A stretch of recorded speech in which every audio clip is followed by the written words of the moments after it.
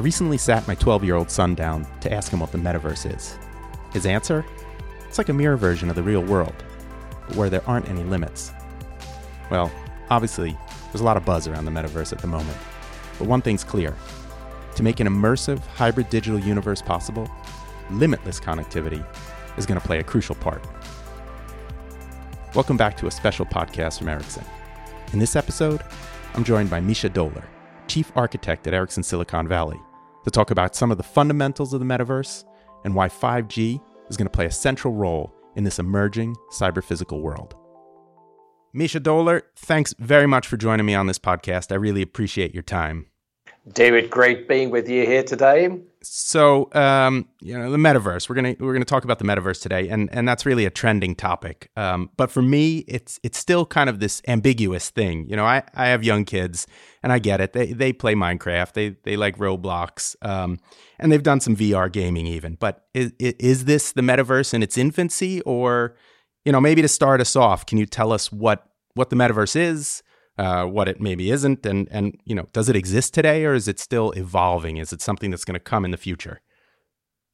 Great question. I'm not sure I'm the person who can really define this for humanity, but our take on this is we wrote a good blog on this. Is really that foremost it is a social construct, right? So we are really trying to build something which has really these social interactions weaved into the digital world, the same way as we would interact, or very similarly how we would interact in the real world. So maybe that answers your question, because the metaverse does exist already, because my daughter also plays Minecraft, and she's very engaged with her friends. It clearly is a social construct. She's not only there to play the game, but she's there to be with her friends. So therefore, that social fabric is really important. But you also need, new digital kind of acceleration technologies, and we can talk about these later. But really, that social construct, in my opinion, is really the most important thing of the metaverse. Right. And if there's a lot of terms that get used when we talk about things relating to the metaverse, terms like network reality or cyber physical convergence. I know it doesn't always make sense to put things into buckets, but I just wonder, are we talking about the same thing, or are these different versions of this evolving ecosystem? That's the beauty of human creativity, right? So we live in a time where innovation is really accelerating at an exponential pace, and everybody comes up with new concepts and ideas. And I'd like to liken this to the age of the emergence of the internet. Back then, we had loads of different terms for what eventually became the internet, right? So today we don't talk anymore about LANs. We don't talk about, whatever these things were called back then. It is the internet. It's just a very abstract construct, kind of summarizing the platform. And I think the metaverse is that term. It will summarize all these very quirky engineering terms. It will, be looking at other terminology, hopefully kind of unify that, and it will be our next internet terminology for the future years to come. And I mean, you mentioned we had a chance to speak earlier just to get in preparation for this recording, and you talked about kind of this trifecta of network applications and devices that are really the pillars of the universe. But you also talked just before about kind of these enabling technologies that are kind of the glue that's holding this all together, that's really making these three parts work together. Can you talk a little bit more about some of these enabling technologies? And here I'm thinking like Web 3.0 ecosystem, blockchains, NFTs, that kind of thing. Yeah, so the triangle to us is really, you need that Web 3.0 construct. I'll come to this in a moment. You clearly need the gateways, the XR devices, and you need the network. So this is just from a basic infrastructure layer. And when it comes to Web 3.0, the jury is still out. Okay, could the metaverse survive without it? It probably could, right? But it has something really interesting, Web 3.0, which I'm not sure a lot of people paid attention to is it's very different to our engineering stack, right? So if you think about how we're just communicating on this computer here, right? So we have a technology stack, then somebody writes an application, and then somebody tries to monetize on that, okay?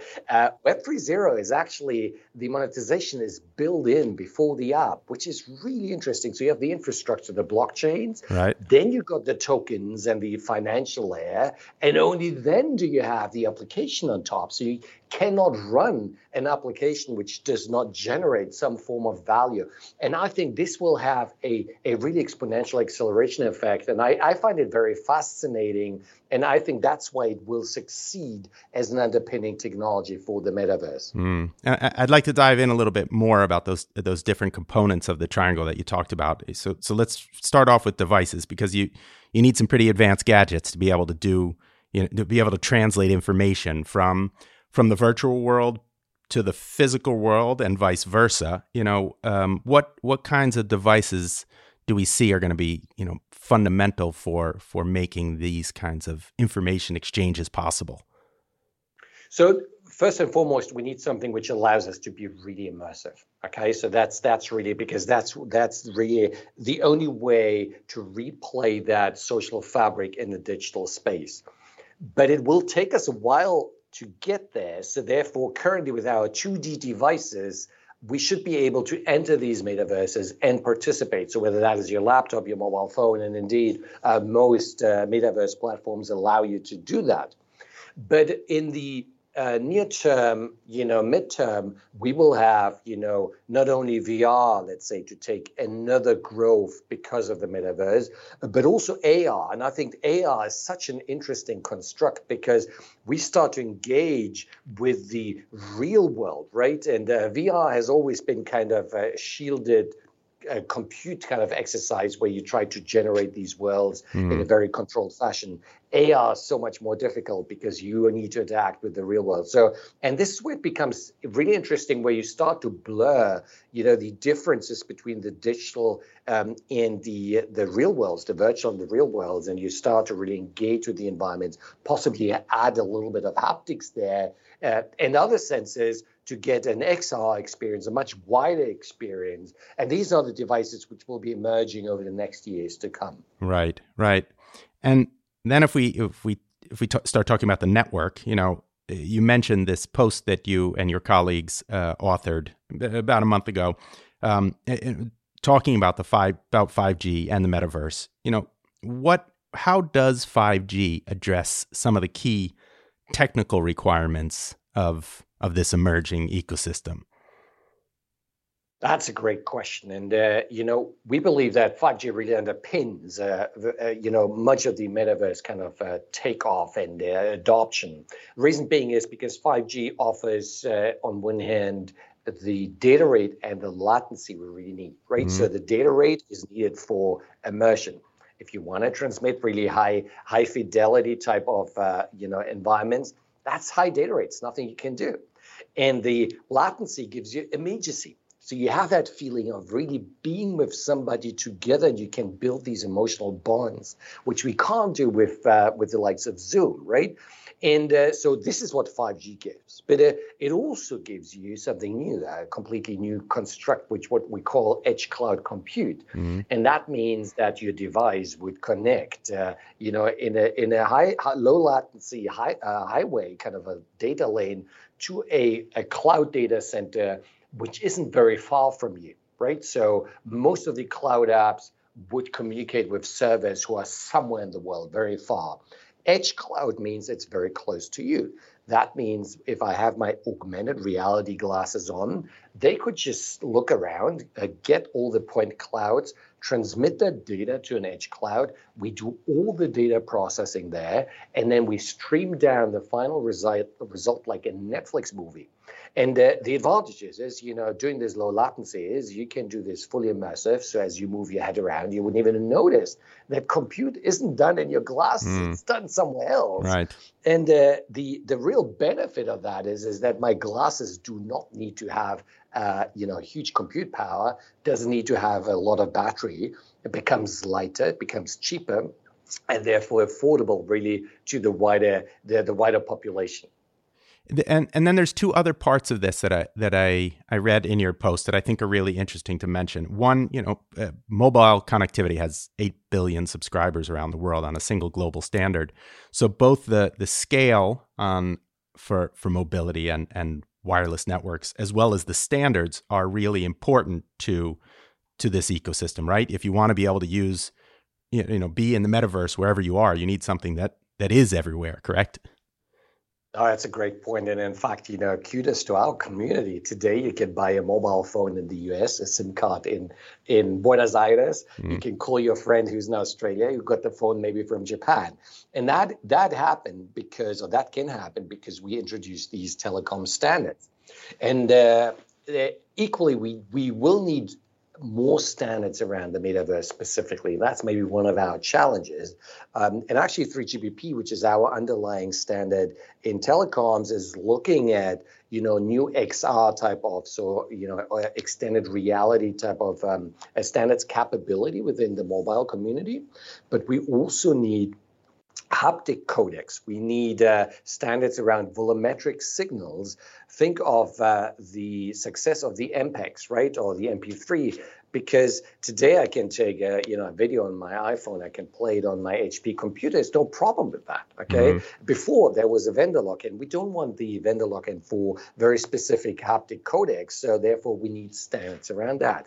And the third one is we really need standards around the metaverse itself, because if it really wants to be the next internet, we need standards so the different metaverses or omniverses can actually talk to each other in a standardized way. And to some degree, blockchains provide that already, but not all of that. So therefore, we need standards in comms, in haptic codecs, in volumetric codecs, as well as in the metaverse. Right. If there's just one other follow-up that I want to ask about when it comes to the network component of all this, because the developer ecosystem is so important to being able to stimulate and create all the many different applications that are going to be part of the metaverse. And I'm wondering, how important are network APIs going to be for all of this?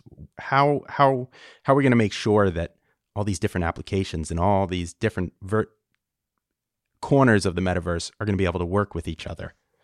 It's a great observation, Nate, and it's hugely important. And fortunately, 5G has made a massive transformation from being, in the 4G era, very kind of box and hardware-driven construct, to in the 5G era being a very software-driven construct. So for the first time, we are able to think of 5G being a platform, right, like the internet, right? Mm-hmm. So when you ask people what's the internet, they will not think about the cables and the switches and the routers underpinning it, right? So they think about the great applications, the platforms, monetization aspects and all that. So that's what they think of. 5G is now at par of that. So we can do the very same thing. So for the first time, we can start thinking developers, we can think SDKs, we can think APIs.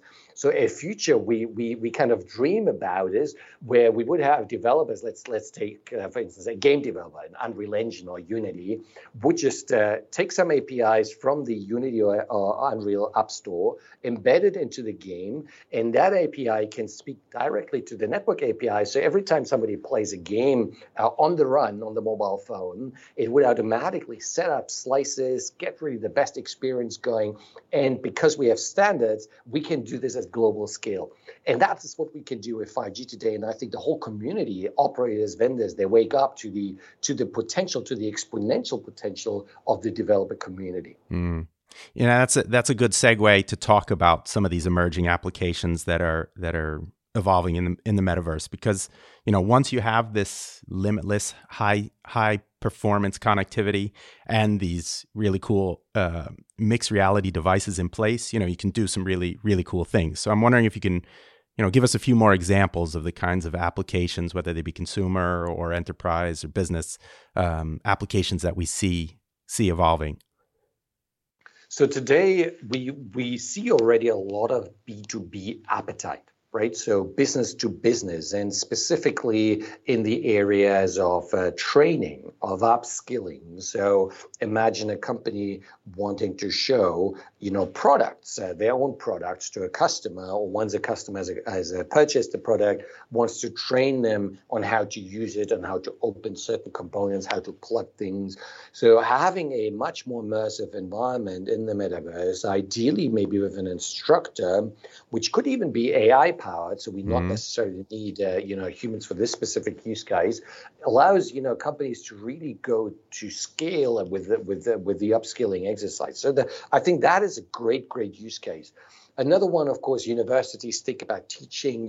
Different universities now looking specifically the medicine departments. Medicine is very, very difficult to teach from books. So students go, from a 2D paper construct straight into hospitals. And in between, well, what is in between? The metaverse comes along. We can now start teaching students in a much more immersive way on various aspects of medicine. So I think this is super, super interesting. But then we also will have, I think, the emergence of conducting a business. So at the moment, people just hold, if you go in the metaverse, there will be exhibitions, NFT exhibitions and all that. You can sell and buy artwork. They say there's no real business case beyond the arts world at the moment. But companies start looking, saying, hey, people spend time now there. Where there's time, there's attention. Where there's attention, there's a sales opportunity. So it will not be long before companies will jump in, open stores. So, I imagine in a future where I can buy my red jacket, in the metaverse. I can buy a pizza there maybe. And of course, that needs to be linked to the real world, because somehow this needs to be shipped to me then as a person. But yeah, loads of different applications coming, B2B, B2C, and maybe even the government could learn from that, for various training exercises. So it is all encompassing as an opportunity. And what we've been speaking about now it's really quite aspirational, but of course there are challenges with the evolution of the metaverse, and especially things that need to be addressed, like privacy and ethics.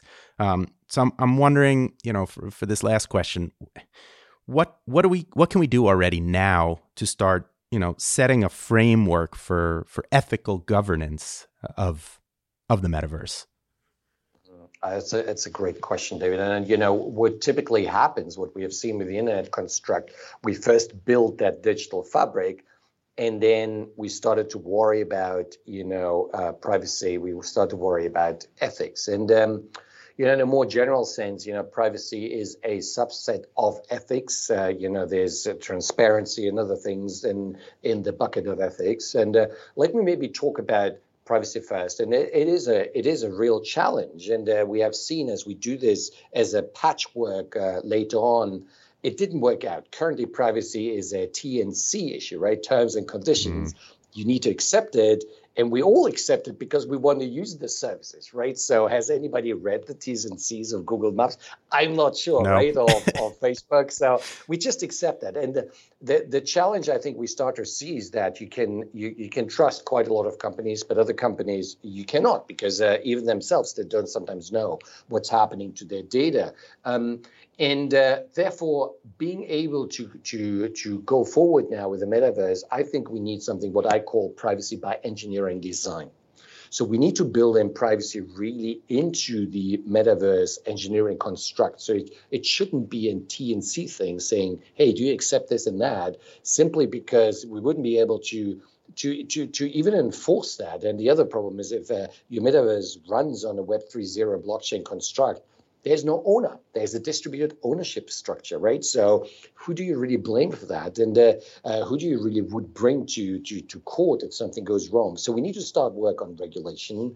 We need to start working on policy, but we also need to get hands-on as engineers, computer scientists, to make sure we build privacy in there. And from an ethics point of view, this is much broader. The question is, where do we want to be as a society if we accept that vision that, the metaverse will be a social construct of the future? Then we need to start thinking, how do we want this to look like, right? So do we want this to mimic acceptable norms of our physical world? Or are we ready to accept wider kind of ethical norms, or narrow? So, and typically what we observe is, when you start creating these digital new technologies, you always get that fringe of the fringe applications and fringe behavior you really don't want to see. So the question is, can we kind of counteract this very early on by smart designs, smart policies, and smart enforcement?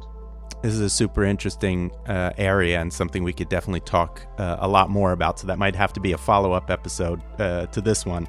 But Misha Dohler, I just want to say thank you very much for joining me on this podcast. This has been super interesting conversation. Pleasure. Thank you, David, and greetings from Silicon Valley. Oh, thank you.